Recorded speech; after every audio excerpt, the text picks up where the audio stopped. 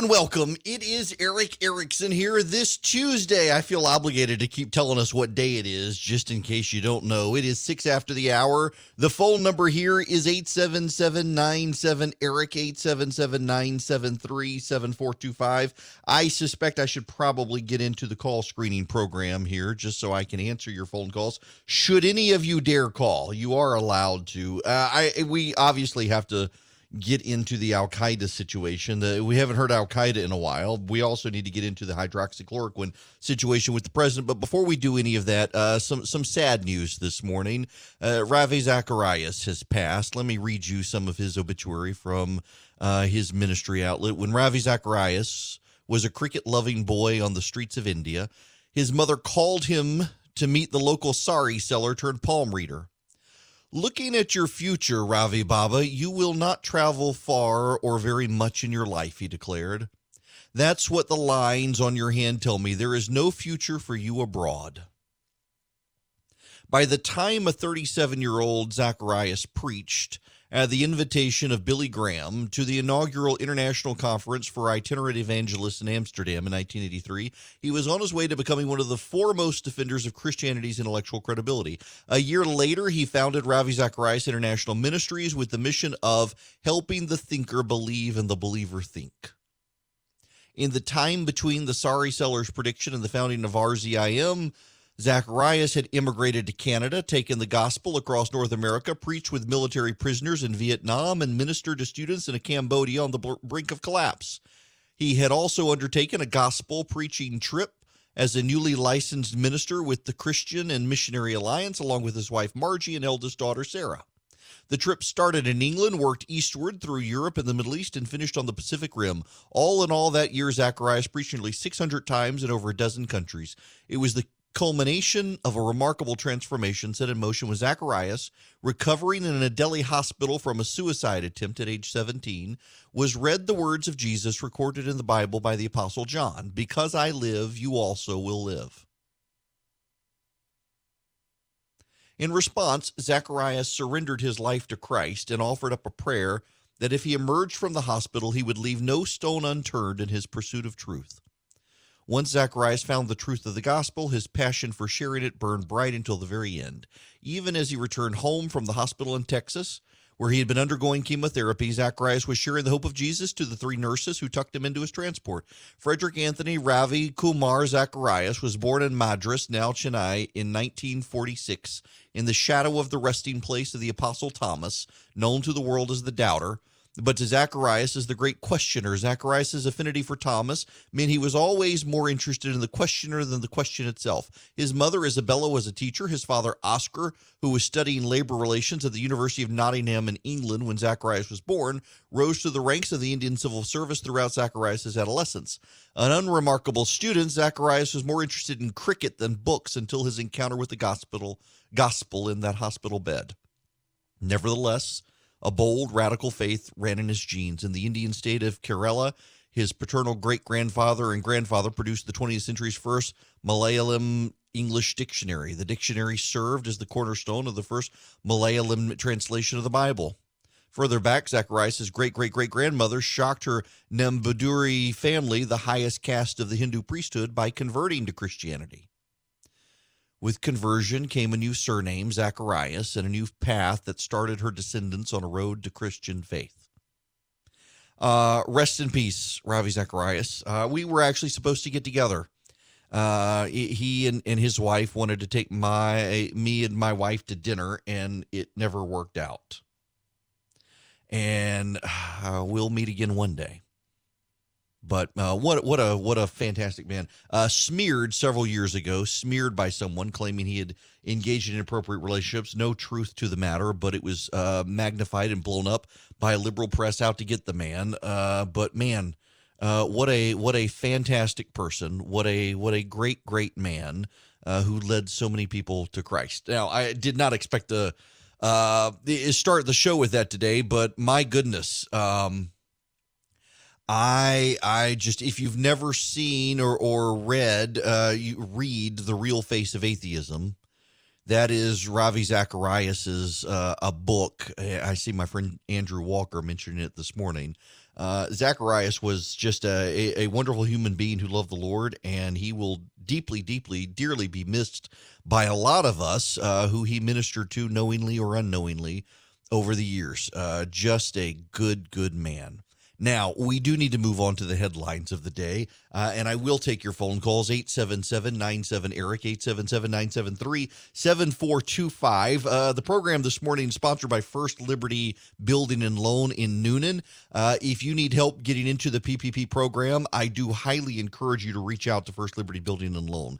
The reason why the Frost family has been helping small and mid-sized businesses since the early 1990s, it is their specialty. They don't work directly with individuals. They work with businesses. And if your business needs access to capital and needs to grow, they can help you. But more importantly, if your business needs to get into the PPP program, they can help you. There is still money available in the program, and First Liberty is willing to help you. What you do is you go to firstlibertyga.com. Firstlibertyga.com is their website. Click on the Apply Now button, fill out your paperwork there, and they will get it processed. The one thing that the Frost family who runs First Liberty tells me is that you do need to have your payroll in order. Make sure that your forms are available, your federal quarterly filings, or anything legit you can use to prove payroll to get into the program. And then remember, if you don't lay anybody off and maintain your payroll, you will have that loan converted into a grant, which is a great thing. So firstlibertyga.com is the website. Now, the president's doctor has begun prescribing the president hydroxychloroquine. Look, I got to be honest with you. There was a ton of media on this and a lot of clips. And I didn't ask Charlie, my producer, to cut any of that stuff up.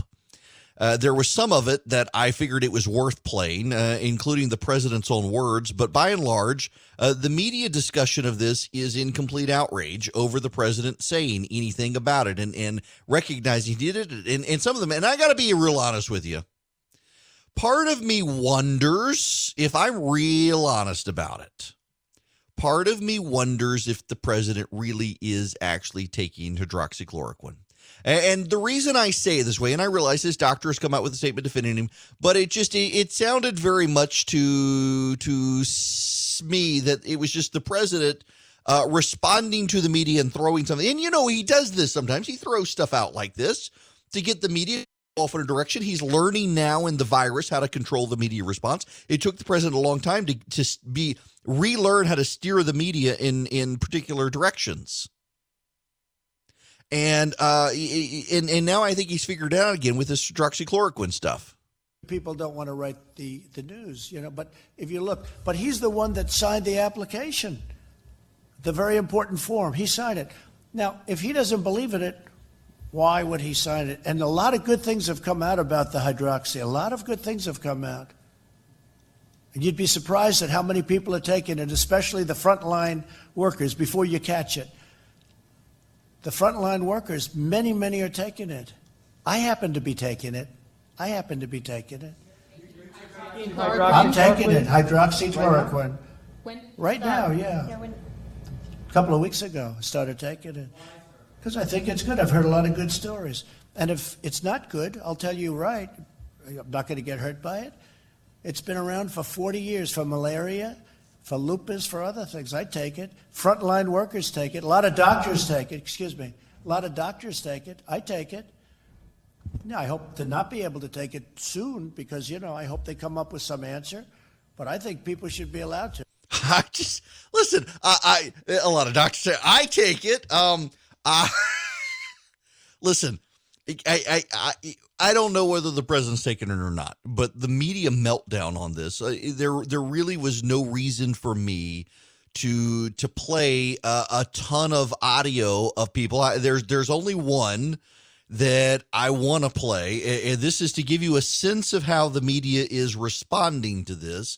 This is CNN's treatment of the matter. President Trump is taking questions at the White House. He just mentioned that he is taking hydroxychloroquine, the medication the president has promoted in the past as a potential treatment for coronavirus, though the FDA says that you shouldn't take it outside of a clinical trial of the hospital, and other studies have shown it doesn't work on coronavirus. The NIH has also issued warnings about using the drug for coronavirus patients. I want to bring in Jeremy Diamond, joining me now. Jeremy, what exactly did President Trump say? He's taking hydroxychloroquine?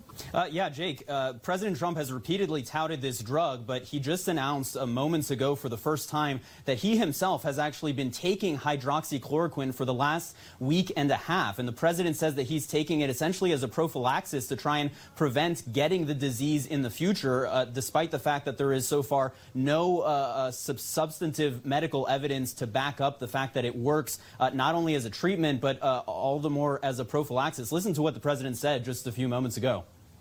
It's been around for 40 years for malaria, for lupus, for other things. I take it. Frontline workers take it. A lot of doctors take it. Excuse me. A lot of doctors take it. I take it. And Jake, just we should note there, as you were saying at the top, no studies so far have shown that this is an effective treatment against coronavirus. In fact, there was a pretty significant study that showed that there was no effect on mortality or on the duration of a hospital patient's stay in the same way that we have seen with the drug remdesivir. But President Trump certainly putting his money where his mouth is with this. The question, though, Jake, is what effect is this going to have on the general population? What are people going to think when they see that President Trump, the president of the United States, is taking this drug, despite the fact that it does not have any proven medical benefits? Will Americans then want to take it themselves? That certainly is a big question here, Jake. And again, we do know that this drug has significant side effects, including potential heart issues for people. So certainly something that could be concerning. Listen, the world is full of stupid people. We should acknowledge the world is full of stupid people. There's nothing mean. Say it is a statement of fact. Truth is not mean. Truth is truth. And the world is full of stupid people who, just as the president said that possibly we need to find ways to get disinfected into people, there were media stories out there that people, now admittedly, media exaggerated stories about people trying to ingest Clorox and the like, but there are stupid people out there. And so I understand the media concern about the president of the United States touting hydroxychloroquine when the studies are actually mixed. There are several studies out there that are small studies that show that hydroxychloroquine gives some benefit if taken early. There are other studies out there that show that there is no benefit regardless of when taken. The studies are mixed. The FDA right now suggests not taking it except in clinical situations, hospital situations. You know, I've got an agent in radio, and he was in the hospital, and they gave him hydroxychloroquine, and he began to recover after they thought it was lights out for him. So he's a believer in hydroxychloroquine. And I know plenty of other people who are, but anecdote is not data, and the data really is mixed. And it depends on who you are. It depends on when you get it. It depends on the dosage you get. There are all sorts of things there, and it can't prevent you from getting the virus. You're better off taking a zinc supplement than you are to take hydroxychloroquine if you don't want to get the virus. And by the way, the research on zinc is dubious as well, except it does appear to present as a milder case when you get viruses like the cold or the flu if you've got zinc in your system because of the way it impacts the virus absorption into cells. But here's the thing, y'all. There's no reason to dwell on this for a very long time. This is just the bottom line. For years, we have been told not to get between a woman and her doctor's decision to murder a baby. Who am I to get between a man and his doctor's decision to take a pill? If I can't get between the one, why should any of us be allowed to get between the other? 2 books by Ravi Zacharias that I recommend if you've never read, Jesus Among Other Gods and The Real Face of Atheism. And both of them are really good books if you want a basic understanding of his ministry to atheists and people in the East. He was just a brilliant evangelist. Now, a few more things on the president's hydroxychloroquine situation. The media, the president, I think, has finally figured it out. One of the remarkable things about the president's inability, his superpower has always been, he's got 2 superpowers, this president.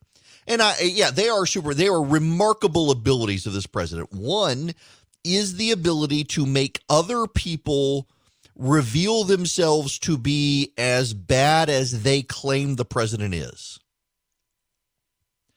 Meditate on that one for a moment. There are so many people who believe the president is, there's no reason to even delve into it. All of the things they claim the president is. And the president has this unique superpower to make other people behave in whatever way they claim he behaves. The president has this superpower. It makes other people act in ways they claim the president acts. The other superpower that this president has, or had, is the ability to steer the national conversation in particular directions. And when this virus reared its head domestically, the president could not. I mean, think about all the news cycles we had last year. I mean, all the way up to killing Qasem Soleimani, all of the, in beginning of this year with the Iran situation, we had all of these situations, and every week there was a new one. Every week it changed. Every week it shifted. And then the virus reared its head at the end of January, and it has been wall-to-wall nonstop virus, even overshadowing ultimately at the end impeachment. Which, by the way, impeachment was another news cycle and just gone. We've been in this nonstop news cycle about the COVID-19 since really mid-February and really in March, and it hasn't shifted. It seems like every day that's all we can talk about. And I've been struggling, trying to find other things to talk about. And the president has had this unique gift. Sometimes he used it badly, where he could send the media off and wrap in all sorts of directions. If you will recall, 2 years ago at the State of the Union address, he did it again last year, but it was really 2 years ago where it was most powerful. The president had a family in the gallery at the State of the Union, and he began a lengthy dissertation on the ills of MS-13, the gang. And the media was forced finally to recognize that it was a real problem. And the president actually, there was merit to his argument. And there were areas of this country where the gang was infiltrating and local authorities seemed helpless to the gang. And yet there were issues where we needed to crack down on immigration. The president delivered that, I want to say, on a Monday night, maybe a Tuesday night, and by Thursday went on a media attack, went on a Twitter tirade and attack against someone in the media, and I can't remember who it was at the time. But the media had spent the entire week talking about MS-13, and they were going to, the Sunday shows were going to continue coverage of the President's State of the Union address because it had become such a big issue. The president had done a good job. The Democrats were on defense, and the president went on this Twitter tirade against someone in the media, and by Sunday it was all gone. Now, States of the Union are largely meaningless anyway, and they always go away despite, this was one of my frustrations when I was in the media, when I was on TV and on CNN. You would gear up all this coverage of whatever it was. You'd gear up this massive coverage of the State of the Union. You would all go to New York or Washington. You would all be on a set. You'd have 20 people on CNN discussing the State of the Union. And within a week, we had all moved on. Everyone, this is monumental. This is going to change the course of the president. This is going to change the course of everything. And then by the end of the week, you moved on to something else. And this president has stepped on himself repeatedly. But he has this unique superpower where he can redirect the media's trajectory in the stories they cover and how they cover them and what they're covering. And he has always been able to use that to his advantage when he uses it wisely. But of late, he's been unable to do that. Of late, the media has just fixated on the virus. They haven't shifted to other stories. And my gut feeling is that the president is not actually on hydroxychloroquine. He has just finally realized he can direct the media narrative in directions he wants to go. And proof of it is when I use a service that cuts up media audio clips. And like the top 10 clips were all about last night and the president talking about hydroxychloroquine. And I don't know that the story actually helps the president. I don't know that it actually does. But the fact that he is relearning how to direct the media's coverage of things, I think is going to be a useful skill moving forward. The Obamagate situation, another one. How many, you've got Margaret Sullivan at the Washington Post, right? We're going to turn this into Hillary's servers. Please, media, don't go down this road. It only helps Trump. Yes, you're right. It does help Trump. And yes, you're right. The media is going to go down that road. Why? Because the president has refigured out how to get the media to go in directions he wants. And that's going to help him and hurt Joe Biden in the run-up to the campaign. I found it. It's worth reading. Here, Margaret Sullivan. The media is helping Trump turn the bogus Obamagate into the 2020 version of Clinton's emails. It's becoming clear that journalists never fully reckoned with the mistakes of the 2016 campaign coverage. We know this because Donald Trump got elected. She doesn't write that, but that's what she means. We know this because they seem poised to repeat them. As you may recall, the news media, from Fox News to the New York Times and plenty of others across the political spectrum, managed to make the relative molehill of Hillary Clinton's dicey email practices into a daily obsession, roughly equal to the mountain of Donald Trump's financial and personal transgressions. Well, don't look now, but this is happening again before our eyes. Its name this time is Obamagate. That's a moniker that, in President Trump's outrage tweets, is rendered in capital letters. But let's not. This vaporous, apparently made-up offense, according to Trump, is the political crime of the century, and heck, last century too, because he claims that it makes the 1970s Watergate scandal look like child's play. As best as he's ever attempted to spell out, it supposedly involves a deep state conspiracy by the former president and his allies to undermine Trump by being informed of the identity of the private citizen having covert and legally questionable discussions with the Russian ambassador, a citizen who turns out to be Trump's national security advisor designate, Michael Flynn. Despite the fact that this practice is legal and normal, the non-scandal around it is getting plenty of attention. On Chris Wallace's Sunday morning interview show, usually an island of relative sanity in the hyper-partisan pro-Trump world of Fox News, a bottom-of-the-screen cryon read, "Is Obamagate an effective campaign strategy?" And Trump water carrier Karl Rove was allowed to opine that there were some very serious questions that need to be answered. It does stink. Juan Williams, the network's designated left-leaning contrarian, tried to pour water on the nonsense. There is no Obamagate, he said bluntly, declaring Trump's blather a smokescreen to distract from his disastrous handling of the coronavirus pandemic. Still, the conversation about the non-scandal went on for about 7 minutes on this popular show at the nation's most-watched cable network.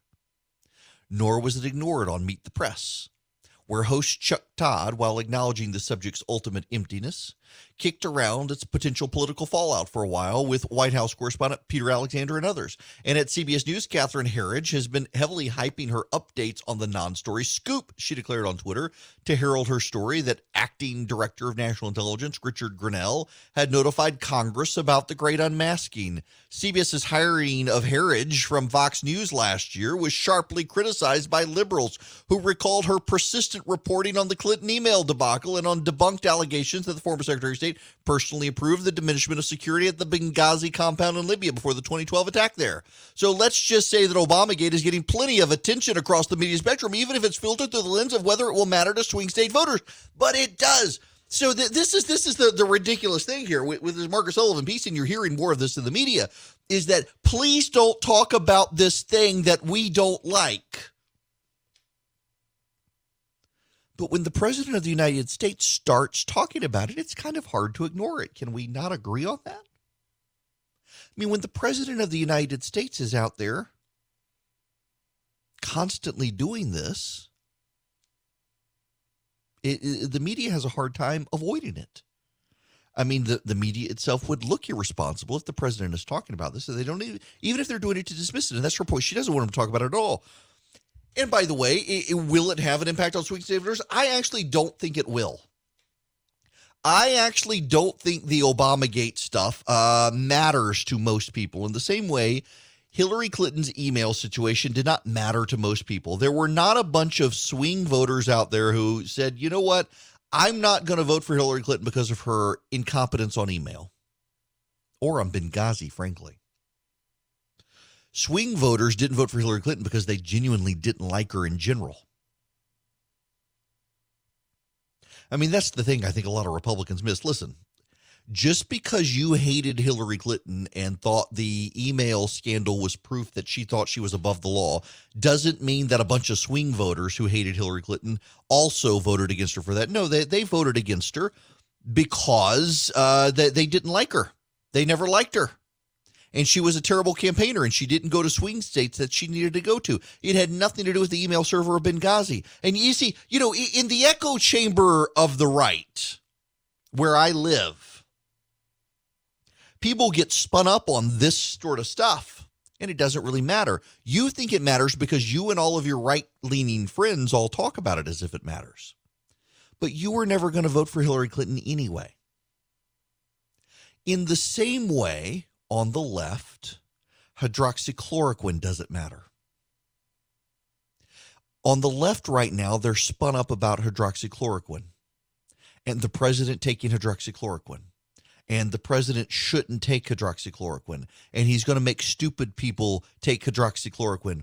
And people on the left, this is a grave concern to them. They deeply care about this issue. But no swing voter cares about the president and his doctor. I mean, again, after all, for years, we've been told you can't come between a woman and her doctor's decision to murder a child. You can't come between a man and his doctor's decision to take a pill. You just can't.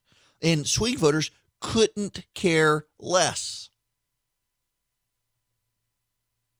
You got to be able to navigate through the echo chamber to what actually is reality. And on the right, you're convinced that Obamagate matters. It doesn't. On the left, you're convinced hydroxychloroquine matters. It doesn't. What matters is swing voters. And right now, what matters to swing voters is the virus and the economic recovery. And if the president can move us beyond the virus to economic recovery, that matters, which is why so many people on the left are just adamantly convinced that the president should not be allowed to do this, that the president should not be allowed to reopen the country. By the way, there's a phenomenon. I wrote about this morning. And this is important. The president of the United States this morning, I'm sorry, not the president of the United States. I wrote about this morning with the president and everything else that's going on out there. The president of the United States and governors in the South are invested in the idea of reopening the government. Brian Kemp yesterday had a call with the president where the president of the United States commended him on reopening. And this comes on the heels of the president. Remember, where's the, I saved the audio just so we can hear it one more time. I told the governor of Georgia, Brian Kemp, that I disagree strongly with his decision to open certain facilities which are in violation of the Phase 1 guidelines for the incredible people of Georgia. They're incredible people. I love those people. They're great. They've been strong, resolute, but at the same time, he must do what he thinks is right. I want him to do what he thinks is right. But I disagree with him on what he's doing, but I want to let the governors do. Now, if I see something totally egregious, totally out of line, I'll do. But I think spas and beauty salons and tattoo parlors and barbershops in Phase 1, we're going to have Phase 2 very soon, is just too soon. I think it's too soon. That was what the president said then. And now he is commending Governor Kemp for reopening. And you know what's happening? When this virus first started, if you're a regular listener to this program, back in January and February, I was telling people that you needed to go on and stock up. Take this seriously. That maybe it wouldn't come here, but if it did come here, it was going to be problematic, and you needed to take care. You needed to stock up. It's one reason. So Mrs. Griffin's barbecue sauce sponsors the program, and I'm glad to have them be a sponsor. They're a barbecue sauce. You still go to the grocery store. Like I go to Publix, and you have a hard time finding ketchup and mayonnaise. You can find Mrs. Griffin's barbecue sauce because it's local and it's delicious. Now, I will tell you, yesterday, I made my homemade barbecue sauce that I rarely ever make these days, and it's fantastic. But if I didn't have it, I would be using Mrs. Griffin's, and you should too. I made pulled pork yesterday, and I've been wanting it. I call it my brisket sauce. I normally only make it for brisket, but it's really good. You should follow me on Instagram at EW Erickson on Instagram, and you can see my recipe. Some of you won't like it, but it's not a vinegar. It's not really even mustard. It's a sweet citrusy sauce, and then you put cayenne in and it gets spicy in any of it. Thank you to Mrs. Griffins for your sponsorship as well. An excellent barbecue sauce that you can get at the grocery store, and it's stocked on the shelves at the grocery store, unlike so many other products. Why? Because they're local here in Georgia. They're a local business, and they're stocking the shelves themselves to help out the grocery stores. And the governor wants to reopen the economy now here in Georgia and start letting people get back out of their house and resume their lives and let the toilet paper flow back onto the shelves of the grocery stores. And the president is now commending him. And there's this thing happening. There are truthers on the left that have come out. The truthers on the left now believe that Brian Kemp is lying about the data. Over the weekend in Atlanta, there was a spike of 231 COVID-19 cases that disappeared. Where did it go? The left became convinced that Brian Kemp is lying about the data. Nope. Here's what happens. The state has now begun testing some people who thought they had COVID-19, but never got tested originally. So they no longer have it, and they're being given the antibody test. The antibody test may or may not be accurate, but it returned positives, and the testing facility that logged the data put it in the wrong column. They put it in the column of test positive COVID-19 as opposed to antibody test positive. And those are different things because we're still sorting out whether or not the antibody test is actually accurate, and the people who have it actually don't currently have it. So they're only in the positive test, they're only putting in people who test positive for coronavirus right now. And so when they realized the mistake, they took those 231 case out, and it dropped the number. And the left said, conspiracy! Brian Kemp's rigging the numbers to make it look better than it is. It's really worse than this by 231. In Florida, the same thing happened. The woman in charge of the data in Florida has been reassigned. She created a website that healthcare professionals around the nation have loved. The Dr. Birx of the White House has praised the design of the state of Florida website. There's only a problem. It kept breaking and the data kept screwing up.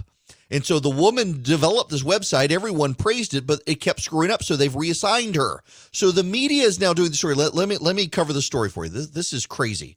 Florida Today has the story. As Florida reopens, COVID-19 data chief gets sidelined and researchers cry foul. Late last Friday, the architect and manager of Florida's COVID-19 dashboard, praised by the White House officials for its accessibility, announced she had been removed from her post, causing outcry from independent researchers now worried about government censorship. The dashboard had been a one-stop shop for researchers, the media, and the public to access and download tables of COVID-19 cases, testing, and death data to analyze freely. It's been widely hailed as a shining example of transparency and accessibility. But over the last few weeks, it has crashed and gone offline.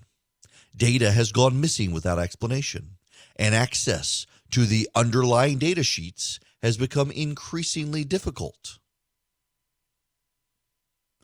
So last week, the woman who set it up was removed after the problem started.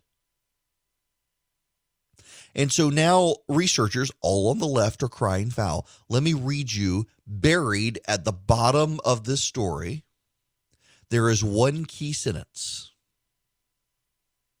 One key sentence buried. It's not even at the bottom. It's buried in about 3/4 of the way down. Data access, since she was fired or reassigned, data access has not worsened further yet. But researchers are sounding the alarm. So the timeline. Woman creates website. Website is highly praised. Website begins breaking all the time. Data goes missing. She gets reassigned after all of this starts happening. The data access hasn't worsened since she left. And now everyone else is like, oh, the Florida must be engaged in a conspiracy. Notice that the media is fundamentally, they were fundamentally invested, along with a lot of conservatives, myself included, on pushing back on conservatives who said the data was wrong. There were so many conservatives who were lying about that. It's just the flu. How many times have you heard it's just the flu?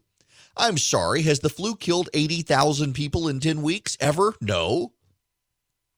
And so there are those of you out there yelling at me right now. But the data's all wrong. How many deaths are fraudulent? No one can give me an answer on this. How many of the 85,000 people who have died are wrong? How many shouldn't have been on the list? No one can provide. Is it 40,000? Well, if it's 40,000, you know what? That leaves 45,000 people who've died in 10 weeks of this virus, which still makes it worse than the flu. Nobody can give me the accurate data. I can give you the data. I just can't make you believe it. But the right engaged in these conspiracy theories. People on the right, myself included, push back on it. Well, now the left is creating these conspiracy theories that Brian Kemp and Ron DeSantis are rigging the data as they reopen the states. They're downplaying the data. They're changing the data. And you know what's so frustrating about it is that members of the media who were willing to push back on conservatives aren't willing to do it on the left, because many in the media actually agree. Many people in the media actually believe that Brian Kemp and Ron DeSantis are painting rosy scenarios, and they can't admit it because there's no evidence of it, but they believe it, so they're not willing to push back on the left. If you're not willing to push back on left-wing data truthers like you were right-wing data truthers, you're not an intellectually honest person. You've got to be willing to push back on that. But they're not. So it's left up to people like me. And it's really frustrating. For 2 months, I and a bunch of others were pushing back on right-wing data truthers who were lying about the data, claiming it was fraudulent, claiming it was fake, claiming it was exaggerated. And now the left is doing the same, that the data is fraudulent, the data is fake, the data is exaggerated, and it's not. The data is the data. I can lead you to it. I can't make you take it. But the media that was so invested in pushing back on people on the right isn't willing to invest in people pushing back on the left. Part of that is members of the media really do believe the virus is going to rebound and a reopening is dangerous. But part of it, and a growing part of it, is that so many members of the media have institutionally invested in the idea that that Donald Trump is bad, Brian Kemp is bad, Ron DeSantis is bad, and they all need to be beat, that they can't afford to give them any credit. And they can't afford to allow them to reopen their states. Because if their states reopen and the economy rebounds, that's going to help the president. And above all else, the media views the president as more dangerous than the virus, and he must be stopped more than the virus. And if the president must be stopped more than the virus, then the president can't be given any credit for an economic rebound. And the best way to stop the president for getting any credit for an economic rebound is to keep you sheltered in place by ignoring the good news and focusing on the bad news. Hello there. It is Eric Erickson here. My mom texts me that I need to slow down, so I will slow down. Sometimes I get excited. The news is very excitable these days. Joe Biden, oh my goodness, this is this plays into the president's hands. Joe Biden on Tuesday released a 3-page summary of his medical history in which his doctors declared he is a healthy, vigorous 77-year-old, fully capable of taking on the role of president. Biden, who has taken to challenging voters and reporters to push-up contests and wrestling matches to demonstrate his physical vigor, has faced persistent questions during the campaign about his age and his mental acuity, most prominently from President Trump. The summary indicates that Biden has been treated for several conditions, including an irregular heartbeat, gastroesophageal reflux, and seasonal allergies. It was written by Kevin O'Connor, who is director of executive medicine at the George Washington Medical Faculty Associates and was Biden's physician when he was vice president. Wait. Where is it? Where is it? Where is it? Hang on. It appears that they did not test his cognitive functions. The only test, this is Olshansky. Who is Olshansky? Stuart Olshansky, a professor of public health at the University of Illinois, Chicago, who analyzes the longevity, not longitudinal, longevity of presidents, said that Biden's workout regime was a positive sign. The most important thing that I saw on there, once you get into your 70s, the one signal that is the strongest of all that tells you someone is exceptional is their ability to work out on a regular basis. Working out at least 5 days a week for someone his age, if that's indeed true, is remarkable. The only test that hasn't been done is the cognitive functioning test, Olshansky added. But the fact that he's on the campaign trail and meeting a rigorous travel and meeting schedule probably would suffice as a replacement for the formal test for cognitive function. He said the cognitive tests are typically not required unless problems are detected. Have you not paid attention to Biden on the campaign trail? Have you not paid attention to this man? He doesn't know where he is. I mean, you tell Biden he's on the campaign trail and he asks, is it the traditional with Worcestershire or is it the one with the M&Ms? Not trail mix, sir, campaign trail. Oh, Biden has no idea. I mean, the man does not know. Listen. Say what you, Joe Biden, very nice guy, not trying to be insulting here, but good gracious, the Joe Biden of 2020 is not the Joe Biden of 2016. The Donald Trump of 2020 is the exact same Donald Trump that existed 4 years ago. The Joe Biden of today is not the Joe Biden of 4 years ago, and only the Democrats try not to pay attention to that. Joe Biden being on the campaign trail is not a test of his cognitive function because he doesn't even know he's on the campaign trail in order to be able to test it. Hello and welcome. It is Eric Erickson here. At the bottom of the hour, Byron York is going to join me from the Washington Examiner. So you're going to want to stick around for that. The phone number, if you want to be a part of the program, 877-97-ERIC, 877-973-7425. The program sponsored by First Liberty Building and Loan in Noonan, Georgia. If you are a small business that needs access to the payroll protection program, be sure to go to firstlibertyga.com. You can apply for PPP on their website. Get your payroll in order, get your proof of payroll in order for the paperwork verification, and you'll be able to get into the program. There's money available. They can't guarantee it. I do need to say that. They can't guarantee you get access to the program, but they'll do their best, and they've had a great track record being able to get people in. First Liberty Building and Loan in Noonan, they're a small lender, and they specialize in helping small businesses, mid-sized businesses. They've been doing so since 1993. It is their passion, and they want to help you. Thank you to them for sponsoring the program. FirstLibertyGA.com is their website. If you need access to payroll protection, you need to give them a call stat before the money in the program runs out, because who knows when Congress is going to pass this next bill. It's ridiculous, and we will get there. But can we take a distraction from politics, a meandering road away? We got Byron York at the bottom of the hour, so we'll get pulled back into it. But Mel Gibson has a new movie coming out. I woke up this morning and Mel Gibson was a trending topic on social media, and I thought, oh, Lord, what happened? What happened is the Outrage mob decided to go after him. Mel Gibson has a new movie. It is called Force of Nature. And in it, Mel Gibson is living in Puerto Rico and refuses to leave his condo in Puerto Rico as Hurricane Maria is approaching. You remember Hurricane Maria really devastated the island. He's refusing to leave, and Hispanic drug lords raid the building, and he and Kate Bosworth have to fight them off. And let me just read you some of the tweets. The outright disrespectful, I'm sorry, I misread that.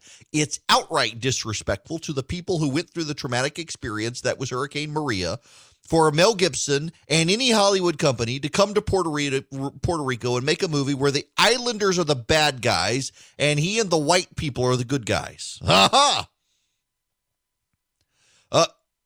Mel Gibson is starring in a movie where he refuses to evacuate his home in Puerto Rico that's about to be hit by a Category 5 hurricane. Where is the causacity? Whose idea was this? Americans, Mel Gibson to play a Puerto Rican resident. Unacceptable. The people of Puerto Rico do not deserve this.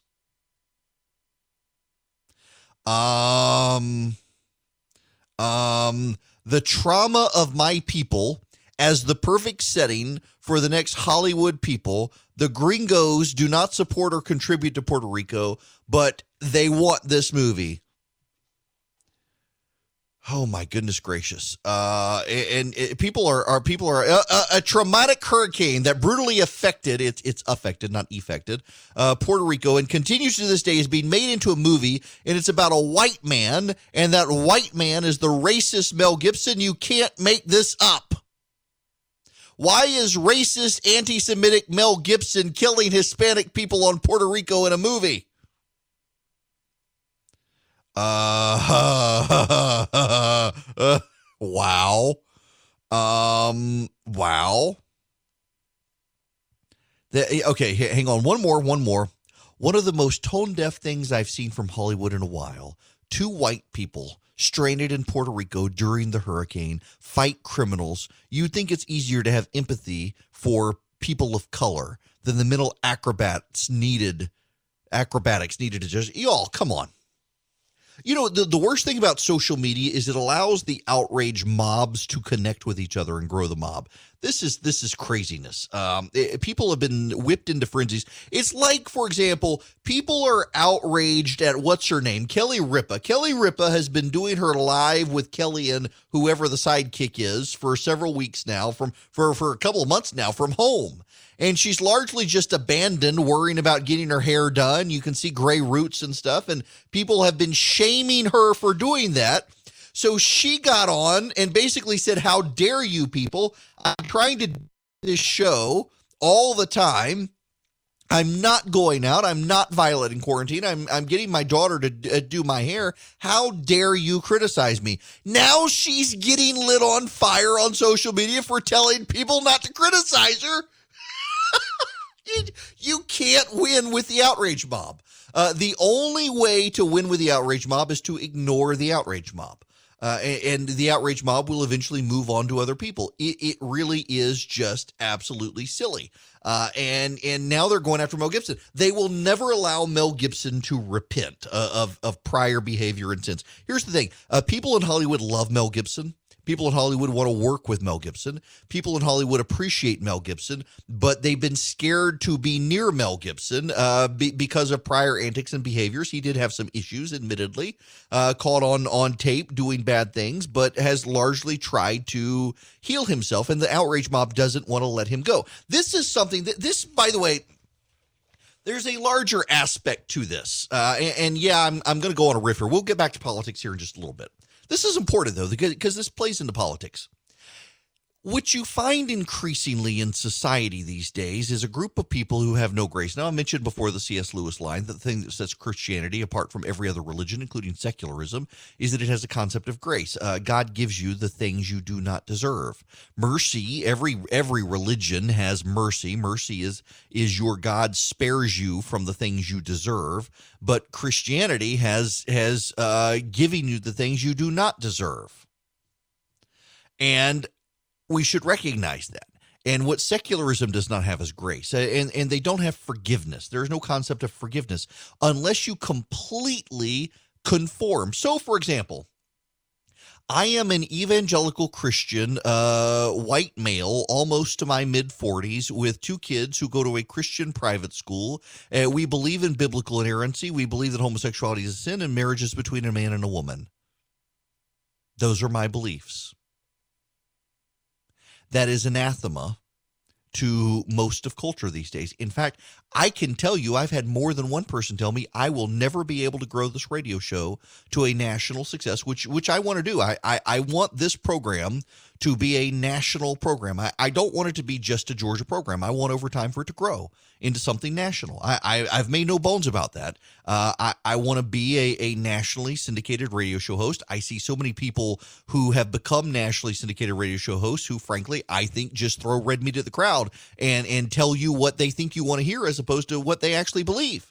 And I'm perfectly willing to tell you what I believe, and you can disagree with me, and we can still be friends or not. I get angry email all the time from people who are upset that I dare to challenge something that they believe, even though we're on the same side of the aisle. But I'm not willing to abandon my convictions, and I weave those convictions into this program.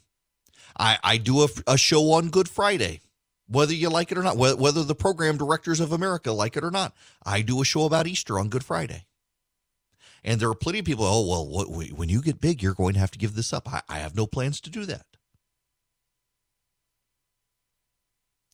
There are people who believe unless you conform to culture, you can't access culture. You're not allowed to access culture. Look at, take for example, remember Lauren Daigle. Lauren Daigle is a brilliant singer, and Lauren Daigle started out in Christian music, and she had some crossover success into pop music. And Billboard asked her views on homosexuality, completely not relevant to a music interview. But of course, Billboard is a secular outlet, and Lauren Daigle is an evangelical Christian. And they asked her, and she said she didn't know. She wasn't sure.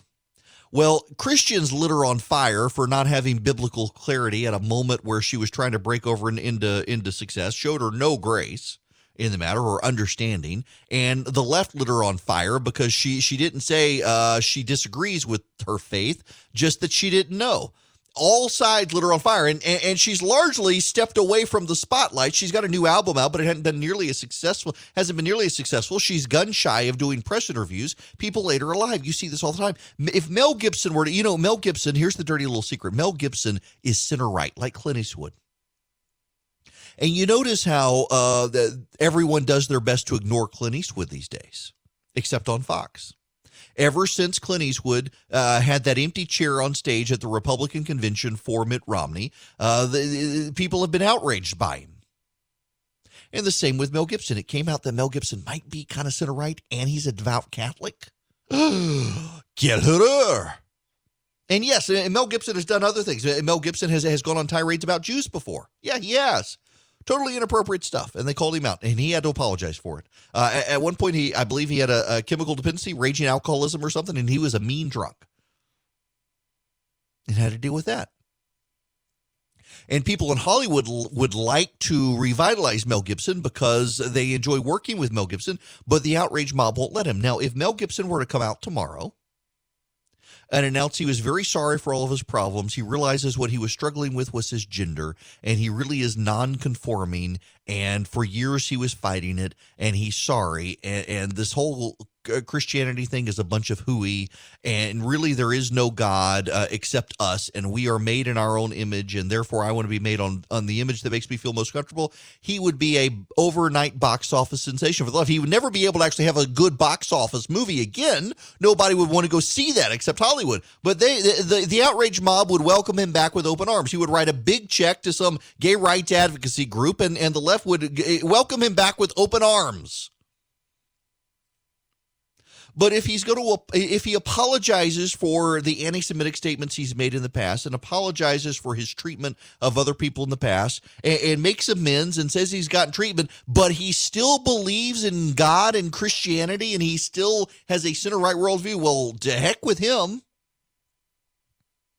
Now you take that, Mel Gibson, and you layer it on top of wokeness and outrage culture where he's a white dude in Puerto Rico fighting Hispanic drug lords. And by the way, if you see the preview, yeah, the drug lords are Hispanic, and here he is with Kate Bosworth in Puerto Rico. And oh my goodness, racism, it all compiles its way together.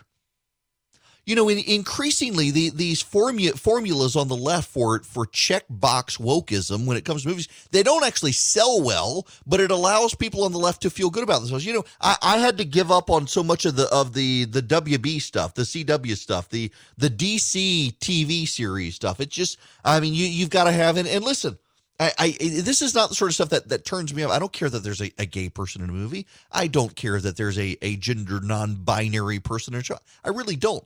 But the fact that in the DC comic books, you've got to have you have to have your white male lesbian, your black female lesbian, your white female lesbian, your black female lesbian, your white gay guy, your gender non-binary, non-conforming, don't judge me person, your white guy who must learn from the woke crowd. I mean, the formula has become just so obnoxiously woke.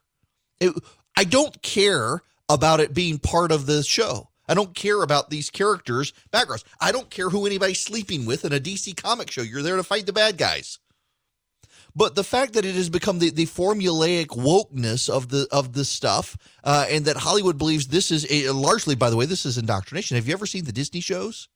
My kids on their own decided they wanted to stop watching the Disney stuff on the Disney Channel, the live action stuff, because it was so in your face, gender non, the boys who were just as likely to put on the makeup as the girls. And my kids were like, that just doesn't seem right.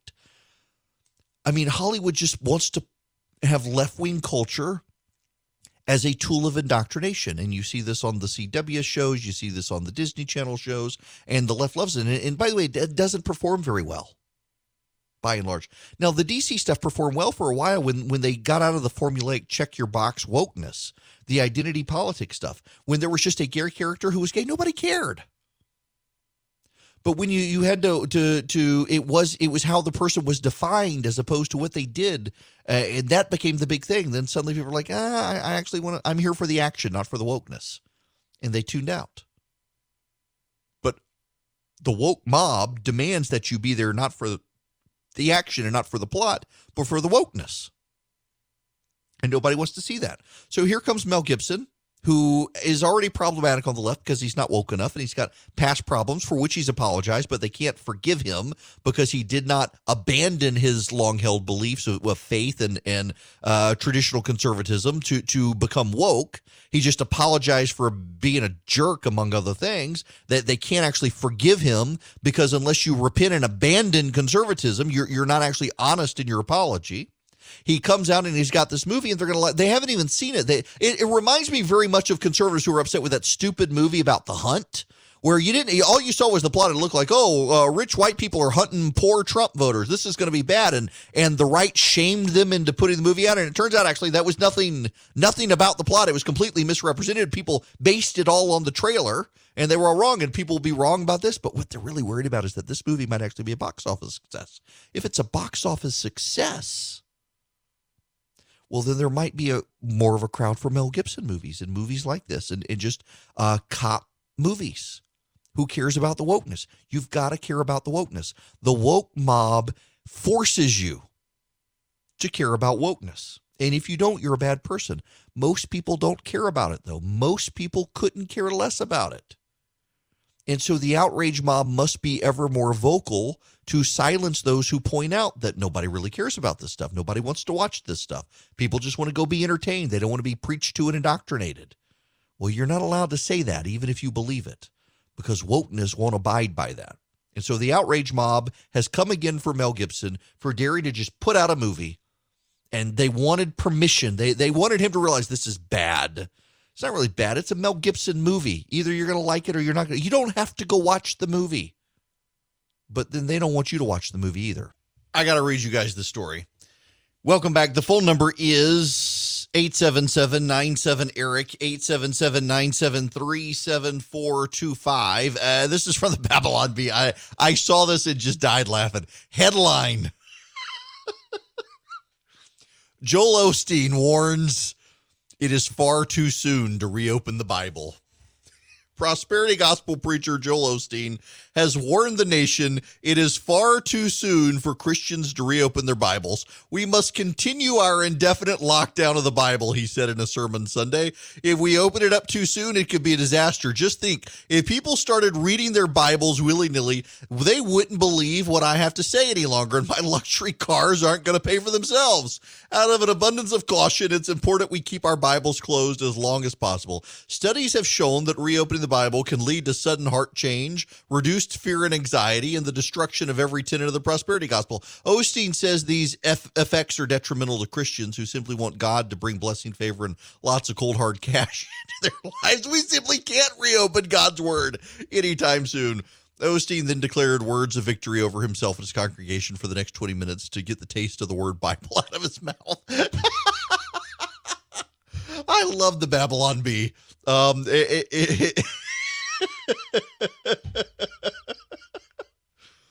It is well done. Let's see. Hang on. If you've never been to the website is babylonbee.com. Let's see. Here we go. Yes. Mayor Bill de Blasio has a stern warning for beachgoers in the city of New York today. You will literally get blown up. The mayor proudly announced that he had the New York Police Department install a state-of-the-art naval minefield surrounding the city so that anyone who swims in the water will get flung sky high. To make sure as many people stay alive as possible, we're going to explode you for going out of the water. Now, listen, this is actually based on a story. Where is this clip? Listen to this. This is Bill de Blasio talking about swimmers in New York City. In terms of enforcement, NYPD will be out, Parks Department will be out. Obviously, first and foremost, to help make everyone remember, don't go in the water. You're not supposed to go in the water. It's a dangerous situation to ever go in the water when there's not lifeguards present. So there'll be a constant reminder of that. If anyone tries to get in the water, they'll be taken right out of the water. So we want to keep people moving. We want to make sure nothing gets too crowded. Don't want to see the boardwalks crowded. Just classic social distancing. I guess I shouldn't say classic because it's something we've only dealt with for a few months, but it feels like it's been a long time. We understand the basic concept of social distancing and crowding, and the NYPD will always work to avoid crowds and gatherings. So they'll be out, and Parks Enforcement will be out. They will pull you out of the water if you're caught swimming. Here from the Babylon Bee. That was actually Bill de Blasio. It's serious. The police will pull you out of the water in New York if you're caught swimming. But here from the Babylon Bee. To make sure as many people stay alive as possible, we're going to explode you for going out in the water, de Blasio said as he unveiled the official New York minefield. You go out in the water, boom. You step on the beach, yep, more mines, boom. And if the mines don't get you, the heavy machine guns will.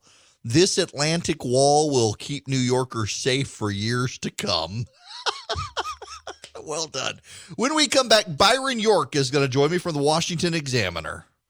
It is the Eric Erickson Show, and the phone number is 877-97-ERIC, 877-973-7425. Joining me from Washington, D.C. is, well, a longtime political reporter. You see him on TV. He's at the Washington Examiner. For years was at National Review, someone you got to read every day. That would be Byron York. Welcome to the program. How are you? Hey, Eric, I'm doing great. Thanks for having me. So I read your email yesterday in your daily memo that's come out now at the Washington Examiner, and I was glad to see you writing about this. I was actually surprised that Ben Smith at the New York Times, of all people, would write about resistance journalism and Ronan Farrow. And it seems so much this has become a pattern in the media in Washington and New York where you write stories, there are kernels of truth, and then when you issue the correction 3 weeks later, it gets not even a quarter of the attention as the original piece that turned out not to be true. Yeah, this is, it was an interesting piece in the sense that it was attacking Ronan Farrow, who's a particular sort of icon, sacred cow, whatever, in New York journalism circles, about some of the reporting that he's done on the Me Too movement. Particularly, he also did a story about Michael Cohen, who's the president's lawyer now in jail, that just doesn't hold up at all. But resistance journalism is way bigger than anything Ronan Farrow has done. It is a mindset that we've had since 2017 that if you pick the right target, if the person you're writing about is deeply unpopular in your media circles, you can virtually say anything. And if it turns out to be wrong, you don't suffer great consequences. You might, in fact, win a big award. I saw somebody yesterday say, well, maybe this is the beginning of the end for resistance journalism. I don't think so. I think as far until the current president, as long as the current president is still in office, I think it will still be the way to acclaim and awards and money.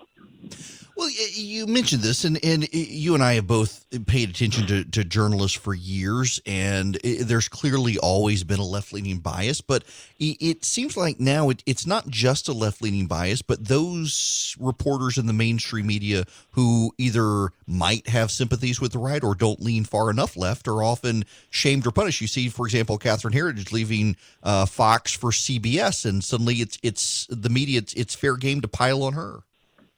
The attacks on Catherine Herridge, who's a great reporter, were as predictable as the sun coming up. Right. They were utterly predictable. And what she did was at Fox, her beat was national security.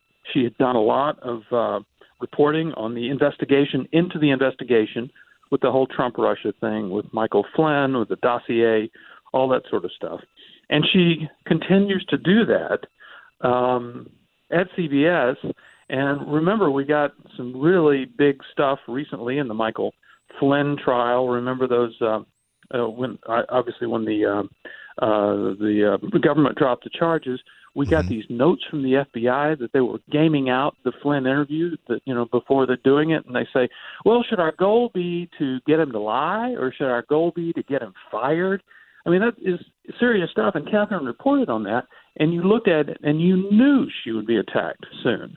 And indeed she is. It has nothing to do with what she's reported, has all to do with politics and Trump.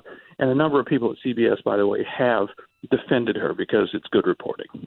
Yeah, it is. And it's unfortunate to see. It's almost like a poisoning. And I realize one of the benefits of social media, particularly Twitter, is we can finally see that so many of the reporters we long suspected had left-wing worldviews really do.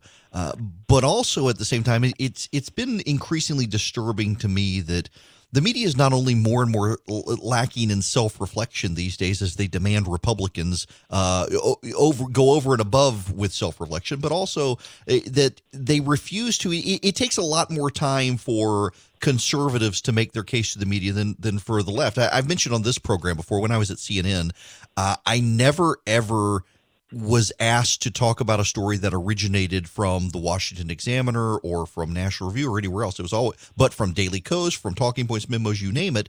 Oftentimes the stories were originated there. It's like they never even had the intellectual curiosity to figure out what people on the right thought. Well, look, they're just biased. I mean, that's just all there is to it. Now, look, conservatives have been talking about that for a long time. They talked about during Reagan. They talked about during the Clinton years, Bush, Obama. I mean, they talked about it for a long, long time. I do think there is an extra phenomenon here with Trump, in the sense that many on the left and many journalists feel this is a moral issue, that the president is a moral disaster, and he's a bigot and a xenophobe, and being such a moral disaster justifies more aggressive tactics in opposing him. And so that, look, stronger measures are required to deal with this president. And that's what we're seeing. So it's not just old run-of-the-mill, the kind of bias that the Media Research Center would point out all the time very usefully back in the day. It's something different. It is kind of a moral crusade against this president.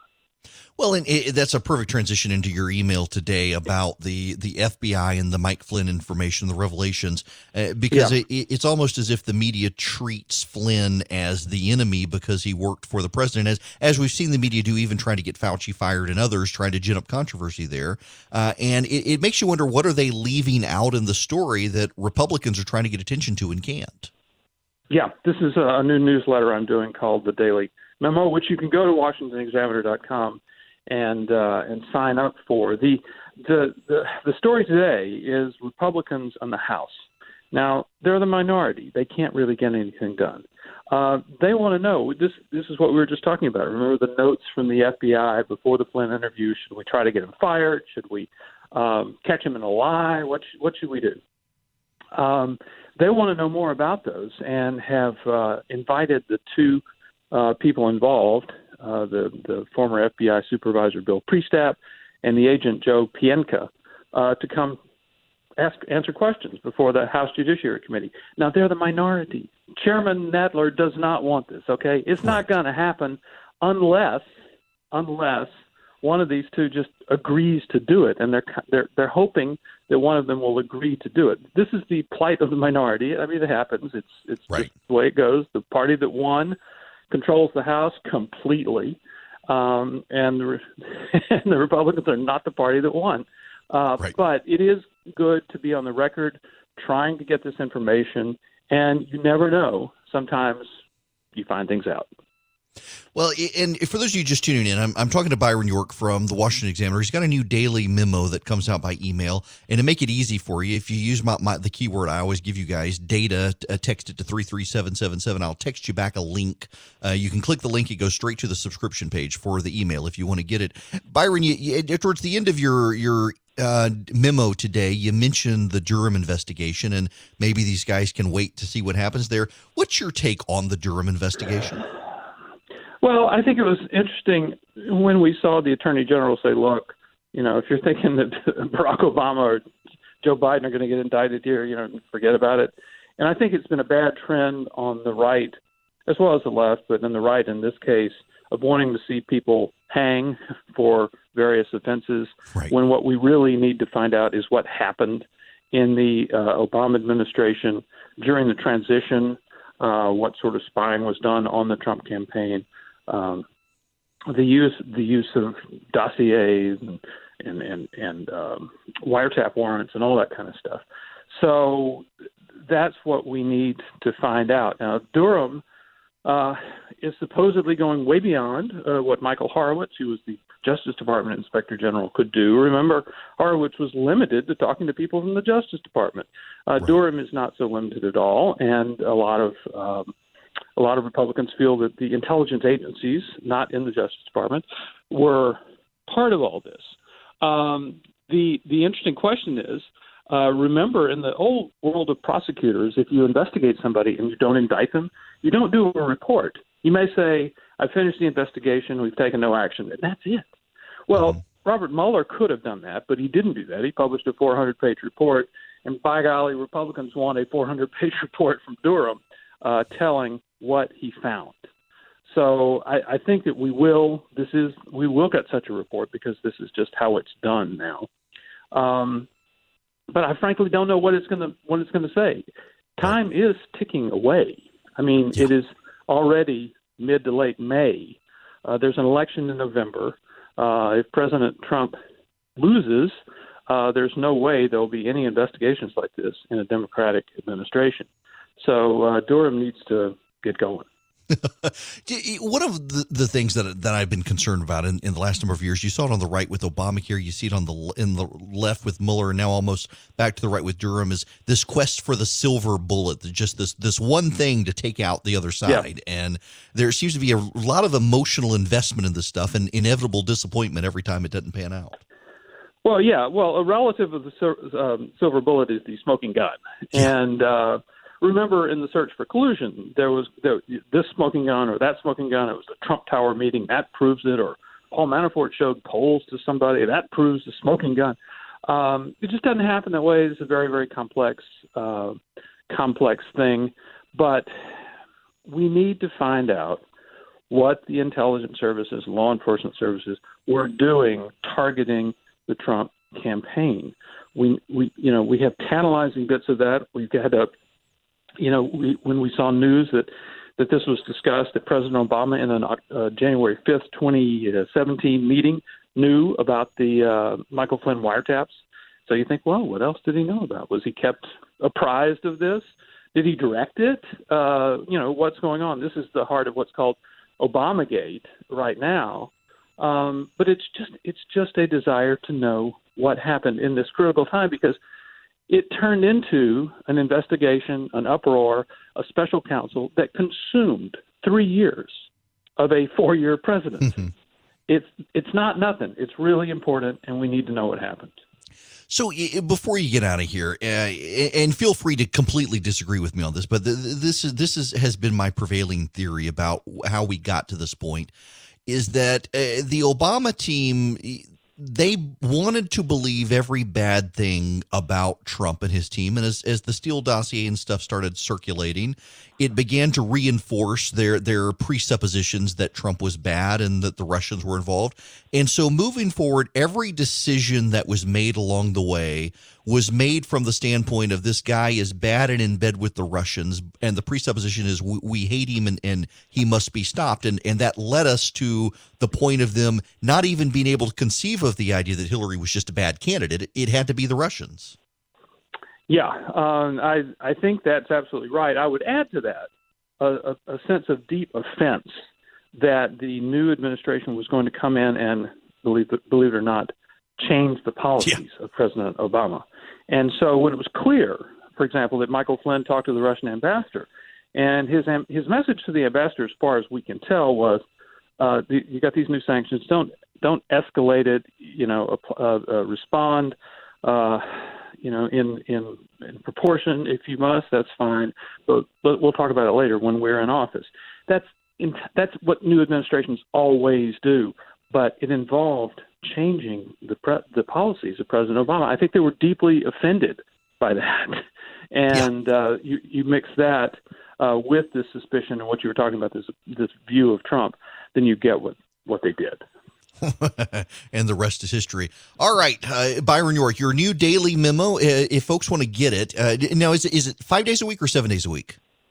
It is 5 days a week, and these newsletters that say it's like a one-page digest of everything you need to know. This is not that. This is I look at stories that I think are most interesting and that are not getting enough attention, and hopefully, if you look at it, you will find out something that you did not know before. Well, and I appreciate that. I like the highlights, the headlines, and the bullets. It's something that someone can actually sit down and read to start their day and get a little more information on it. I like the way you're doing it. If you guys want to subscribe to it, you can go to thewashingtonexaminer.com, or real easy, if you just text the word data to 33777, I will send you right back a direct link to the subscription page for Byron's newsletter.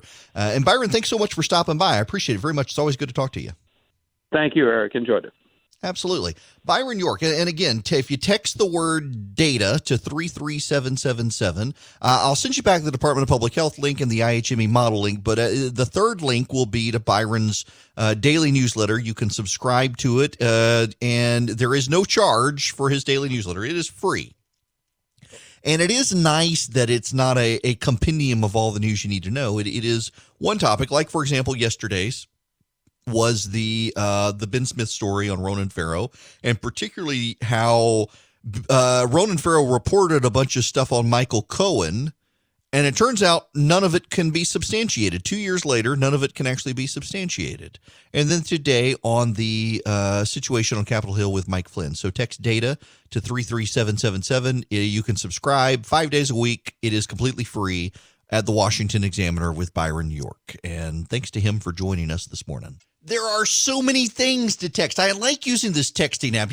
I decided several years ago when I set out and decided I wanted to do my own radio show, that this is one of the things I would do is to make it easy on people, to give you the information. Because so often I get emails from people, hey, you're talking about this, that, or the other.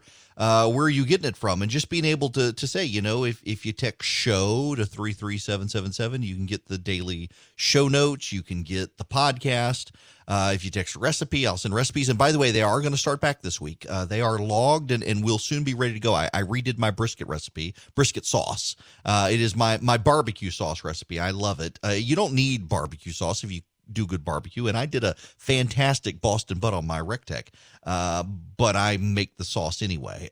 And then you can do, well, if you do data to 33777, you get the Department of Public Health numbers, and you get the IHME model numbers, and you'll get a link to Byron York's email.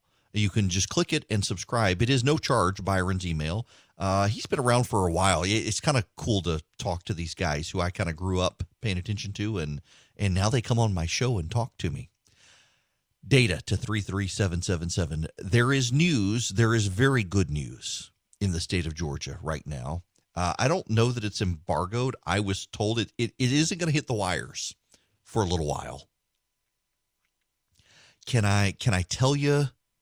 Can I tell you in advance, because it hasn't hit the news service yet? In fact, let me make sure. I see. I don't know. I may get in trouble for letting y'all in on the secret, but it's really good news, and I think it's news that you need to know. Let's see. No. It's nope. It hadn't hit the wires yet. Should I tell you guys? I'm thinking I can tell you because it's going to hit the news. I might as well break the news. There's breaking news. This is big breaking news. For the first time since the beginning of April, hospitalizations in Georgia are below 1,000 for the virus. That's remarkable. Since the beginning of April, we've had at least 1,000 people in hospital care for COVID-19 in Georgia until today.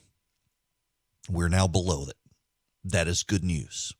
And we should all be happy with that news. We should all be happy with the progress in the state. And, this gets back into what I was talking about earlier, that you've got people who don't want to accept the good news now. Now, there are those who don't want to accept the good news because things have been so bad, they don't want to get disappointed if the bottom falls out. And, I do think, in fact, let me read you my daily. So if you text data to 33777, you're going to get back to the Department of Public Health link, the IMHME and the Byron York thing, and you're going to get another text message later. And it's going to say, hey, I've got this daily newsletter. I pay for the texting service out of pocket. I do all this stuff. We don't have advertisers subsidizing it.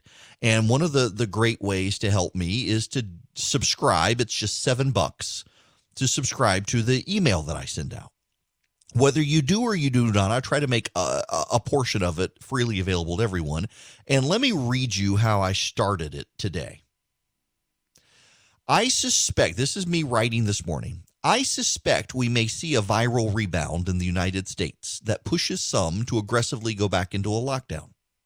I don't know that the United States will, but I also think so much media rage reporting has happened about Trump and the virus that the media has largely failed to note just how similar other countries have performed to the United States. This suggests it is not Trump, but the virus. Unfortunately, the media is permanently in blame Trump mode. Certainly, there are legitimate criticisms. Silly me just thinks when the entire planetary governmental systems behave similarly that it's not the president of the United States, but some external factor, like a microscopic entity. Likewise, other countries are seeing viral rebounds and contemplating new lockdowns, so I expect that here too. I do. I expect we will see a governmental lockdown, or at least an attempt, because I think we'll see a potential viral rebound. I hope not. I really hope not. But if every other country on the planet is starting to see it, how are we going to be an exception? But that should not mean we avoid the good news. And the good news is that we have seen a trend line in the right direction. We have seen a decline in the spread, and we are now below 1,000 people in the hospital with COVID-19 in Georgia, and we should be applauding that news. Hello and welcome. It is Eric Erickson here across the state of Georgia, and I say that intentionally because as much as I have global ambitions for this here media radio empire, we're right now a Georgia show, and we got to get into some Georgia news here. Particularly, I'm getting so many questions about the ballot. There are things we need to discuss, but I'll take your phone calls as well. 877-97-ERIC, 877-973-7425. This hour of the program is yet again sponsored by First Liberty Building and Loan in Noonan, Georgia. They can help you nationwide, by the way. It doesn't matter where you are listening. Anywhere in the United States of America, First Liberty Building and Loan can help you. They've been helping small businesses and mid-sized businesses nationally since 1993, and right now they can help you get into the payroll protection program. They cannot guarantee it, but they will do their best to get you in. Go to firstlibertyga.com. That's their website. And click on the Apply Now button at firstlibertyga.com. Apply now, fill out the form, get your payroll paperwork in order, and they'll help you get into the program. No guarantees, but they've been having good success getting businesses in. If your business needs it, let them know.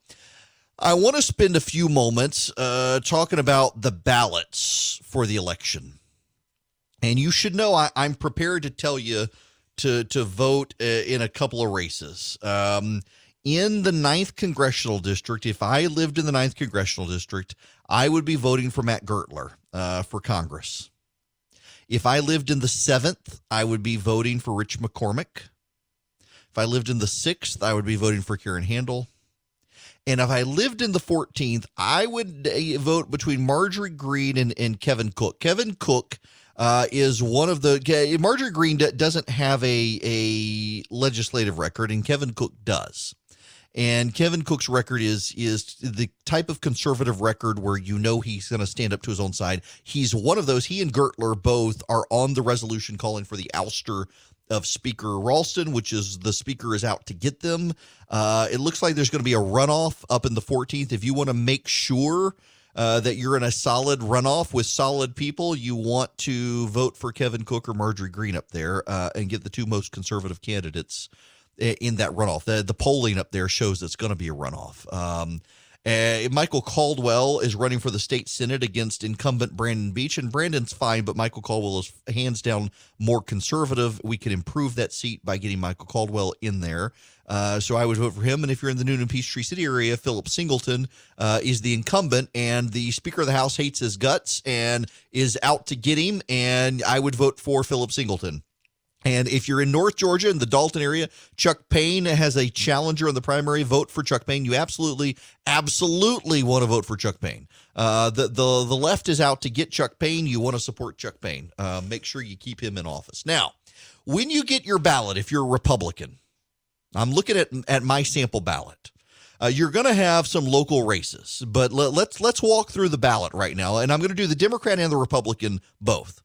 I'm going to start with the Republican, and you don't have a lot of races. You've got president. You just got Trump. You got Perdue for Senate, Jason Shaw for Public Service Commission for one seat, and Bubba McDonald Jr. for another. And then you're going to have your congressman. Mine is Austin Scott. There's Danny Ellison and Vance Dean. I'll vote for Austin Scott in that race. And then I've got state Senate. There's no challenger to John Kennedy in the primary, and state House. There's no challenger to Dale Washburn in the House. For sheriff, I don't know who this Ricketson person is, but he doesn't have a challenger. And then you will have party questions before you get to any of your local and county races. Actually, I take that back. You'll have, you may have district attorney, you may have countywide races. So the way it works on the ballot is you've got all of your state, county, and city partisan races. And then you have in your partisan primary ballot, you've got your partisan primary questions, and then you've got all the nonpartisan races, starting with judge and working your way down to like school board and mayor.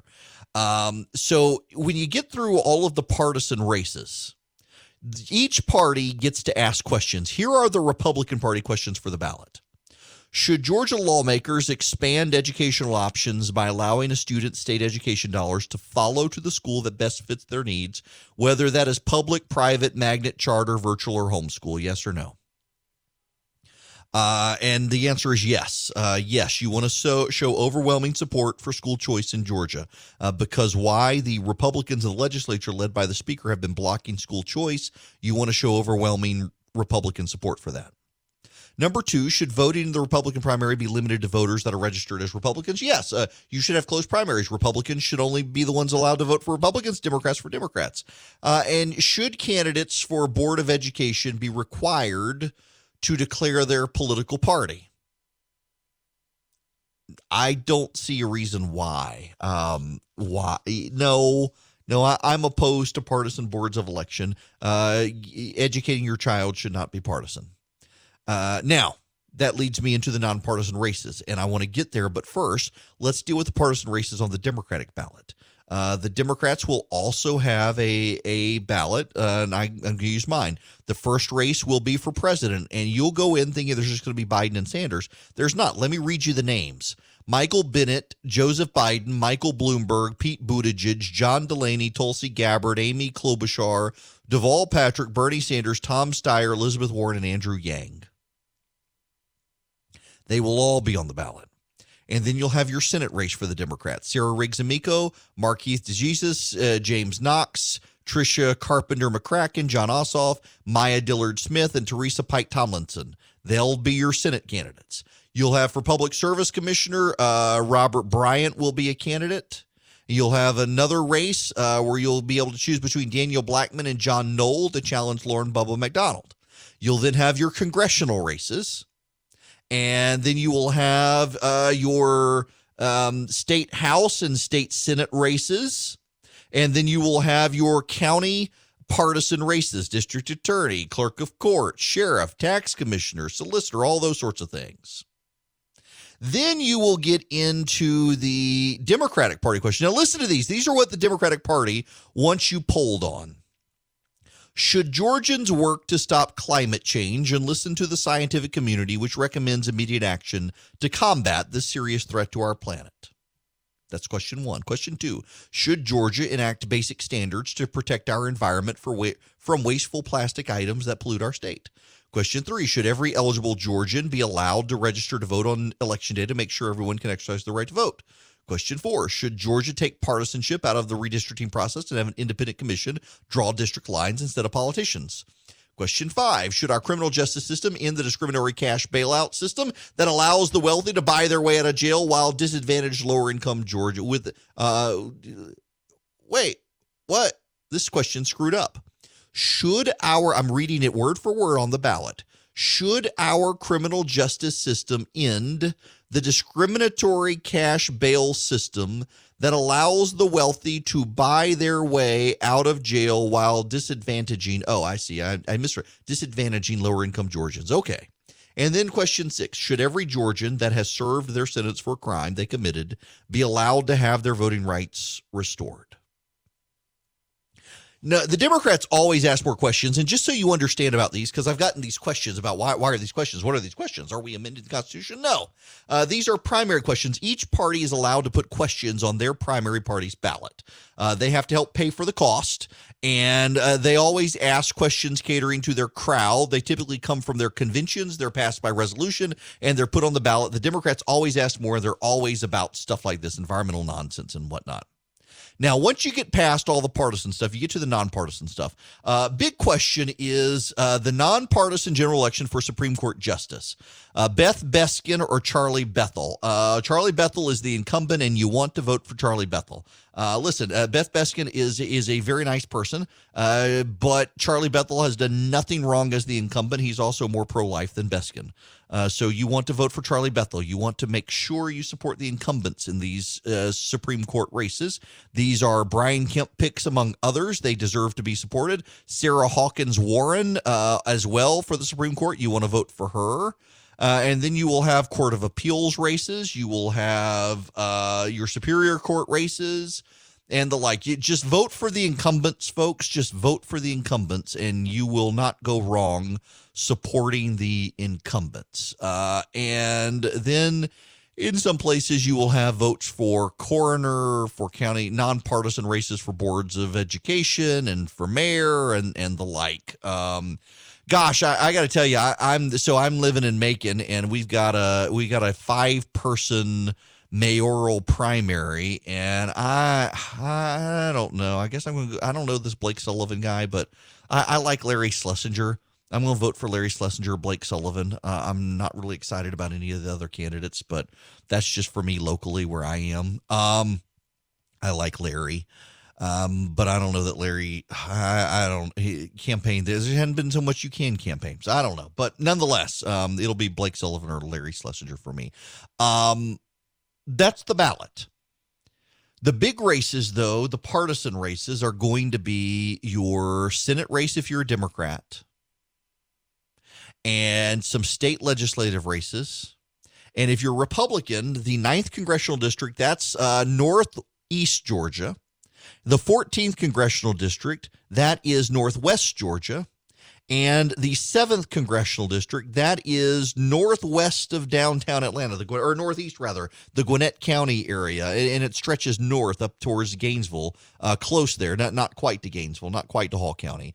And I'm supporting Rich McCormick. Renee Unterman is in that race, and she'd be fine. I think Rich McCormick will wind up being a more reliable conservative. Ted Cruz and Mike Lee and a number of others have come out for Rich McCormick. I think he would be great. That race, by the way, is going to be one the Democrats want to pick up and one the Democrats could pick up. So you need your best candidate forward in that race. And in the 6th Congressional District, Karen Handel wants to challenge Lucy McBath. McBath got the seat from Karen Handel 2 years ago. Karen Handel is back again to try to challenge and take back the seat. But it's going to be a messy race. In the statewide level, though, absolutely you want to vote for if you live up in north of Atlanta in the Cherokee County and North Atlanta area, you want to vote for Michael Caldwell for the state Senate. Just hands down. If you're in the Newnan Peachtree City area, you hands down you want to vote for for Philip Singleton. And if you live in the Paulding County area and you head out towards West Georgia there, you want to vote for Jason Anavatarte. You absolutely want to support him. He is a solid candidate. Those are my picks right now. I may add to them. I'll put them somewhere and let you know. But one big thing is for the nonpartisan Supreme Court races, vote for the incumbents. They really are good conservatives, more conservative than those who are challenging them. So I highly recommend that you do that. Now, to the phones, John calling from McDonough. You're going to be next on the program. Welcome. Hey, Eric, how's it going? Good. How are you? I'm doing well. Had a thought. I was watching TV the other night and on the Radical Fox News, and they had actually it was Fox Business I was watching, and Lou Dobbs was talking about we've got to prosecute Obama, we've got to prosecute Biden for their obvious Watergate Nixon-esque escapades that they have participated in. But I think that that's only going to make them martyrs.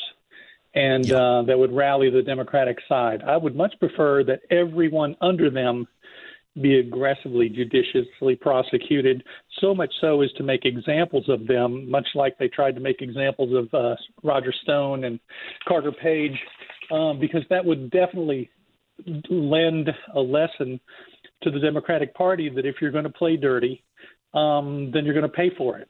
And I'd much rather see all those underlings brought to justice, because that way it'll be harder for the Democratic Party to rally any future underlings to perform such nefarious deeds.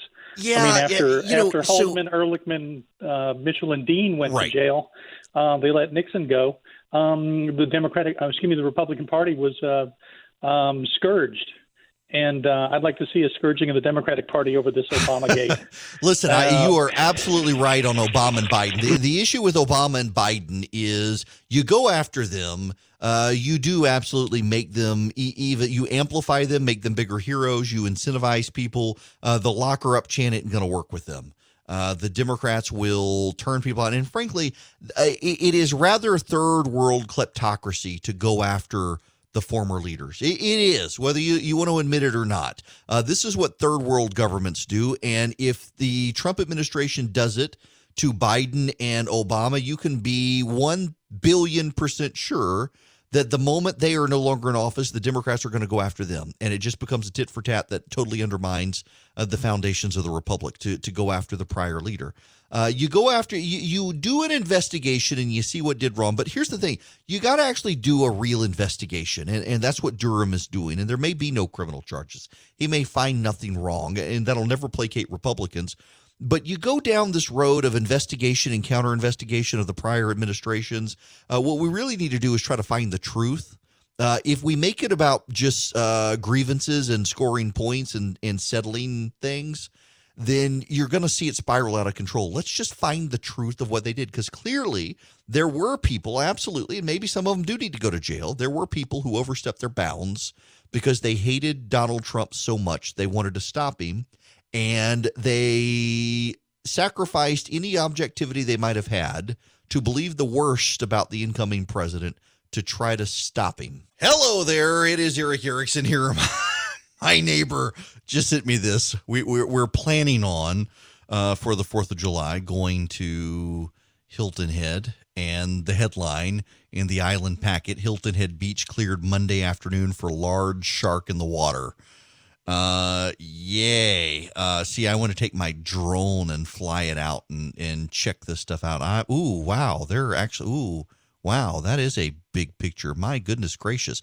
So when I was a kid, living in Louisiana, we would go down, before we moved to Dubai, we would go down to Grand Isle, Louisiana. It's one of the first memories of the beach I have. Man, I remember getting so terribly sunburned down there one time.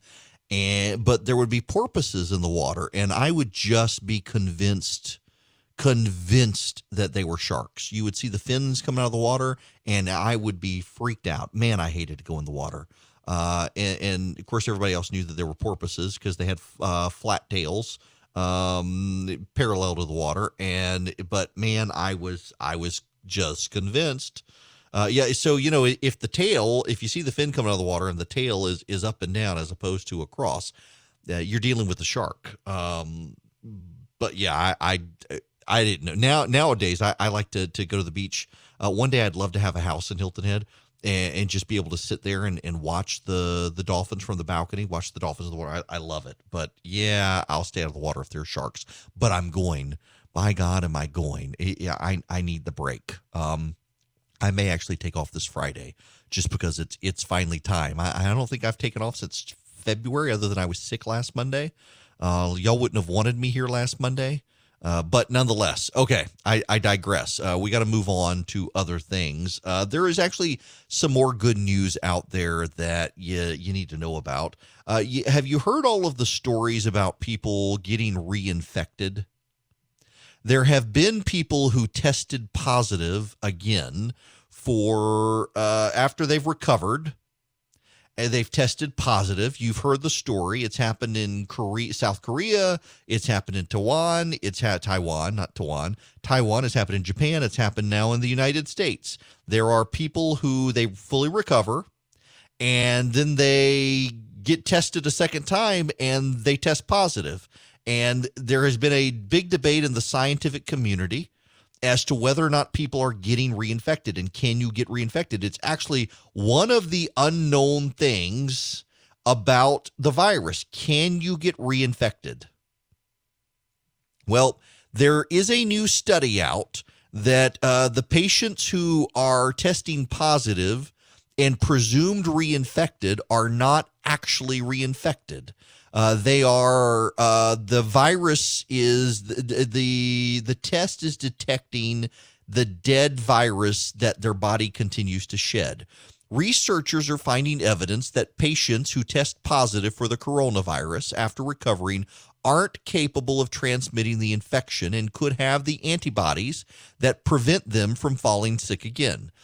Scientists from the Korean Centers for Disease Control and Prevention studied 285 COVID-19 survivors who had tested positive for the coronavirus after their illness had resolved, as indicated by previous negative results. The so-called re-positive patients weren't found to have spread any lingering infection, and virus samples collected from them couldn't be grown in culture, indicating the patients were shedding non-infectious or dead virus particles. The findings are a positive sign for regions looking to open up as more patients recover from the pandemic. So that is more good news to add to the body of good news, including the latest good news from Georgia that hospitalizations have fallen below 1,000 for the first time since the beginning of April. Good news all around right now on this. You can call in. Welcome. It is Eric Erickson here, 877-97-ERIC, 877-973-7425. And keep in mind that if you want Byron York's newsletter or you want to see the daily totals for the coronavirus spread in Georgia, text the word data to 33777. I'll get you back that. Let me give you that update right now. 38,624 confirmed cases, but that's cumulative, not current. There are only a couple thousand current cases in Georgia, which is really good. There are 7,002 cumulative hospitalizations in Georgia, but less than 1,000 current. And that's the first time since the exact date is April 8th. On April 8th, the state of Georgia crossed over the 1,000 hospital bed mark. And we've been above 1,000 people in hospitals in Georgia for COVID-19 since April 8th. And now we're below it. And that is a good thing. And the progress continues. In fact, the governor's office reached out about me talking to him this afternoon. And if I talk to him, I'll be sure to bring you guys my interview with him tomorrow morning. But it's really good news. Really, really good news. And we should be celebrating that good news. Now, there is other news out there as well that we need to get to, including, in the 7th Congressional District, Alexandria Ocasio-Cortez has weighed in on Nabila Islam. That is the best known liberal in the district and the best known liberal in the country, is now jumping in because of quote unquote Islam's campaign. Because of her working class background, it provides her with unique insight into what Americans go through on a regular basis. That's right. Alexandria Ocasio-Cortez weighing in. You know, we haven't done this in a while. While she's weighing in on Nabila Islam because of her working class background, providing unique insight into what Americans go through on a regular basis, we should consider the unique insights that we get from Alexandria Ocasio-Cortez, her actual words. And now, Deep Thoughts by Alexandria Ocasio-Cortez. I mean, it's true. It's like we need to take a look at factory farming, period. It's wild. It's not like to say we're going to force everybody to go vegan or anything crazy like that, but it's to say, listen, maybe you shouldn't be eating a hamburger for breakfast, lunch, and dinner. Let's keep it real. That was Deep Thoughts by Alexandria Ocasio-Cortez. Those were her actual words. All we did is take the transcript of her actual words. That was Alexandria Ocasio-Cortez, who has seen fit to weigh in on a race here in Georgia, the 7th Congressional District, that, a lot of Democrats, a lot of people think could potentially go to the Democrats in November. And, the polling right now is very favorable to the Democrats, but it's all a reaction to the virus. It's not that the polling is wrong. It's just that the polling is right now. It's not polling in the future. We're not getting a sense of where the race may be. There's no reason to panic about it. There actually is a real there's a real divide in the country that is, well, it's not going away, and it's reflected in the polling. And there's a real angst in the polling. There's a real angst in the country right now over the direction of the country because there's worry about the virus. And there, as I mentioned before, there are so many people who don't want to take advantage of the good news because they're so worried about more bad news coming. And I understand that, but you can only take that so far. Well, I need to move on to something away from the virus because do you know what gaslighting is? Hang on a second. Let me here it is. I need to read the Wikipedia entry for you. Gaslighting is a form of psychological manipulation in which a person or group covertly sows seeds of doubt in a targeted individual, making them question their own memory, perception, or judgment, often evoking in them cognitive dissonance and other changes such as low self-esteem. Using denial, misdirection, contradiction, and misinformation, gaslighting involves attempts to destabilize the victim and delegitimize the victim's beliefs. Instances can range from the denial by an abuser that previous abusive incidents occurred to the staggering or bizarre events by the accuser with the intention of disorienting the victim. The term originated from the British play Gaslight in 1938, but performed as Angel Street in the United States. It was adapted into films in 1940 and 1944, both called Gaslight. The term has been used in clinical psychological literature as well as in political commentary. In the play, Gaslight, the husband attempts to convince his wife and others that the wife is insane by manipulating small elements of their environment and insisting she is mistaken, remembering things incorrectly, or delusional when she points out these changes. The play's title alludes to how the abusive husband slowly dims the gas lights in their home while pretending nothing has changed.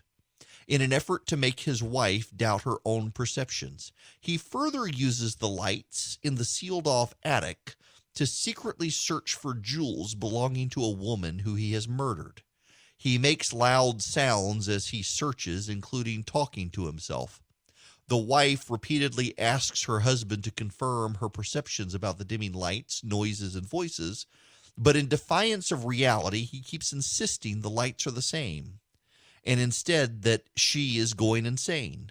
He intends on having her assessed and committed to a mental institution, after which he will be able to gain power of attorney over her and search more effectively. Gaslighting.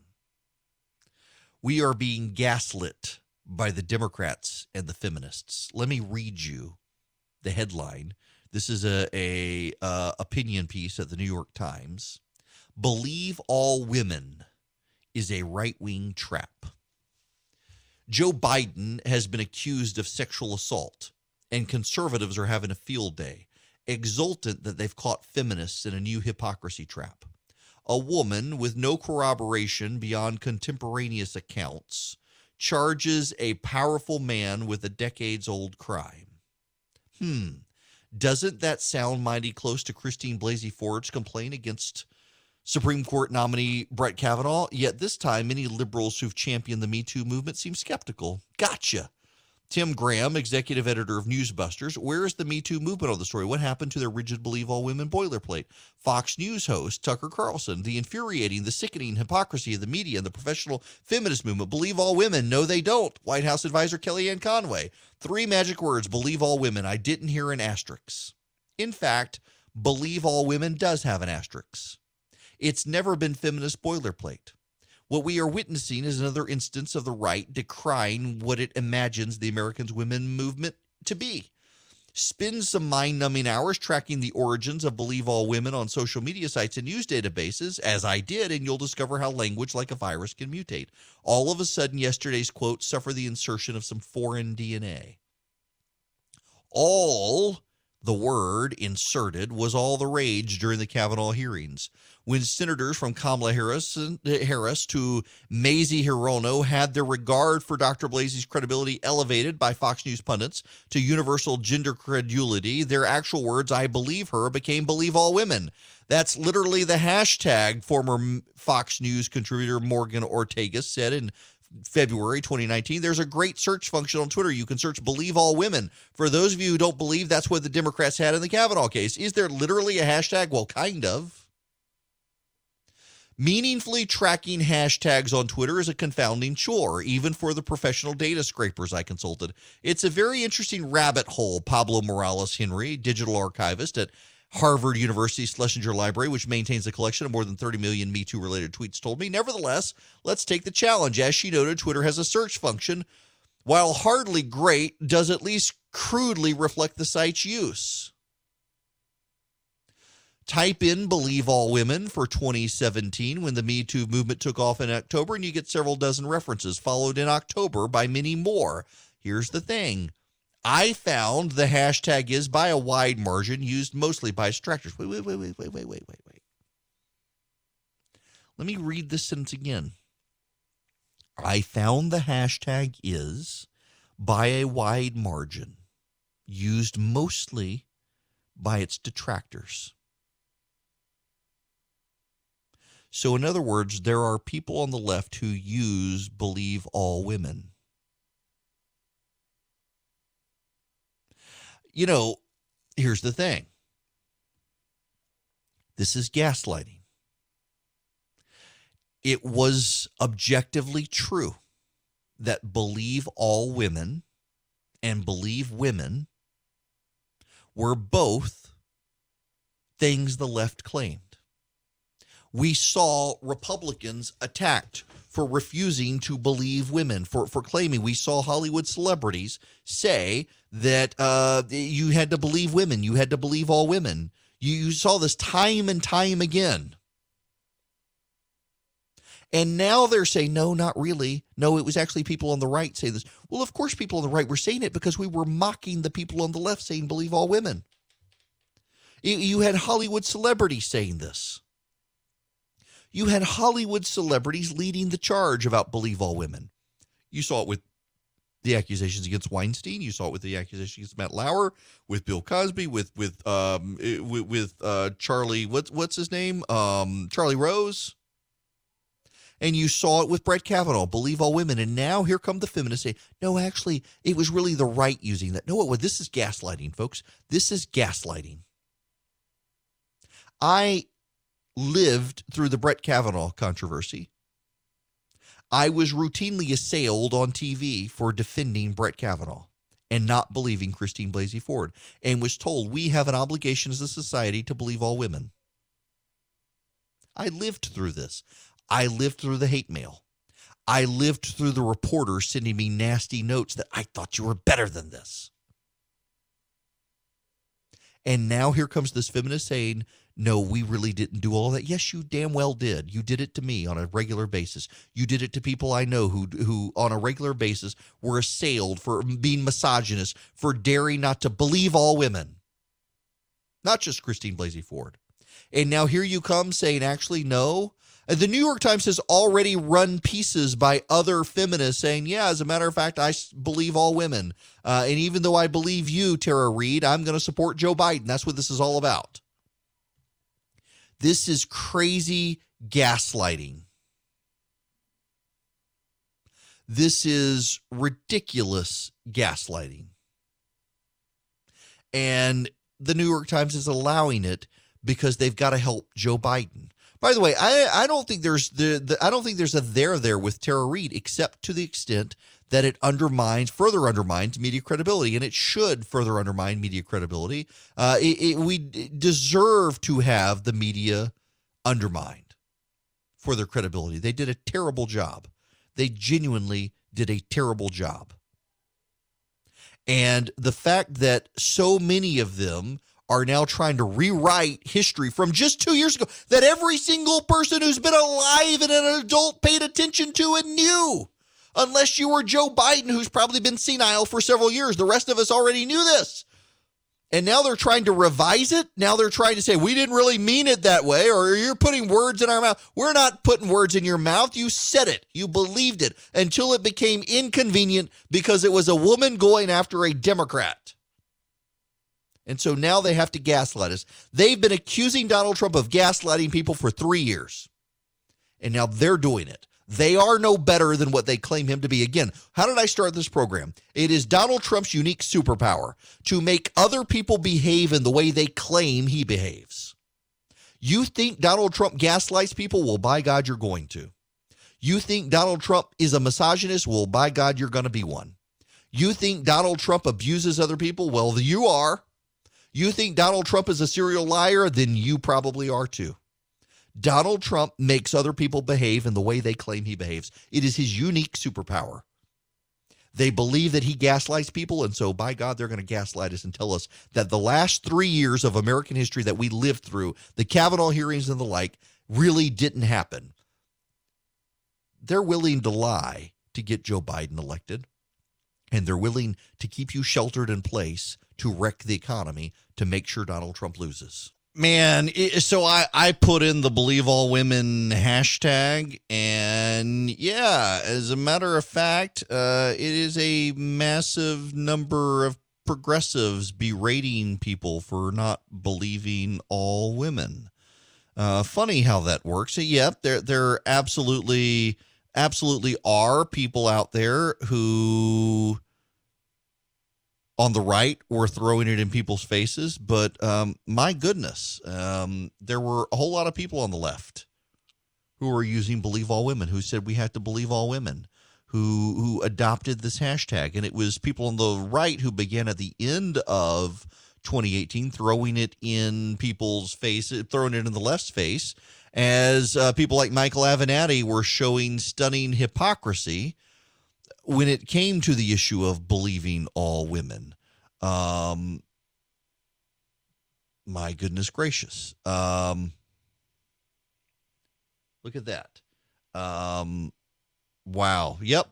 All sorts of people on the left who were adopting the believe women and believe all women and the like. And nope, not anymore. Not anymore. We are being gaslit. Good gracious. Can I give some commendation? I know this makes some of you mad, but the mayor of Atlanta has gone on TV and said this. Mayor, I believe I remember when we were talking to you prior to the quote-unquote reopening of Georgia, which, as we know, was very early. And let's also note there's a robust conversation going on about the quality of the numbers we're all getting out of the state of Georgia. But I think I remember you saying that you hoped to be wrong, that you hoped the situation would be better than you feared. And if you were, in fact, wrong, you would say to the governor, I was wrong. Is there is it a little muddier than being able to say I was right or I was wrong? Are we, as of the time of this conversation, somewhere in the middle, do you think? Well, what I can say, Brian, is it's not as bad as I thought that it would be. So I am pleased about that, but I still think it's too soon to say. The reason being, whereas initially we were seeing increases between deaths and people testing positive rising anywhere from 25 to 30% over a 7-day period, right now we're somewhere between 12 and 15%. And so it's better than it was, but it's still not great. We've still not seen that 14-day decline as recommended by the CDC. So we're not quite there where I can say that we are out of the woods, because we are not. Because what we know is as we reopen the state, we'll also see whether or not this impacts our number of people who are testing positive. Listen, she's still nervous, and I don't blame her. It has been it's been the urban areas of the country that have been most affected. And so I understand her concern, but it's nice for her to be on television admitting that things are not nearly as bad as we thought. And that's good. And she should be commended for that. She should be commended for being willing to say that things aren't that bad, because we're seeing in some places Democrats aren't willing to do that. There are a lot of Democrats in the country right now who, even as, I mean, take, for example, in New York City. New York City is well over the curve is not only flattened, the curve is almost completely on the other side. And in New York, they do not want to engage. And in New York, they do not want to reopen at all. They're going to round people up for trying to swim, which is crazy. And yet that's what they're going to try to do. At least in Atlanta, the mayor there is willing to say, you know what, things are not now as bad as we thought, not as bad as she expected them to be. She's still not comfortable. I get a lot of people aren't comfortable. I still think we're going to see a rebound of some kind. I do. And I don't think it's going to be Brian Kemp's fault. I think it's just people are going to let their guard down. Hopefully the summer heat will stop that. You know, the places that have managed to avoid a major rebound are the places that get hot. And so hopefully that'll happen here. But man, the good news is out there. Enjoy it. Hospitalizations in Georgia under 1,000. That's great news, folks.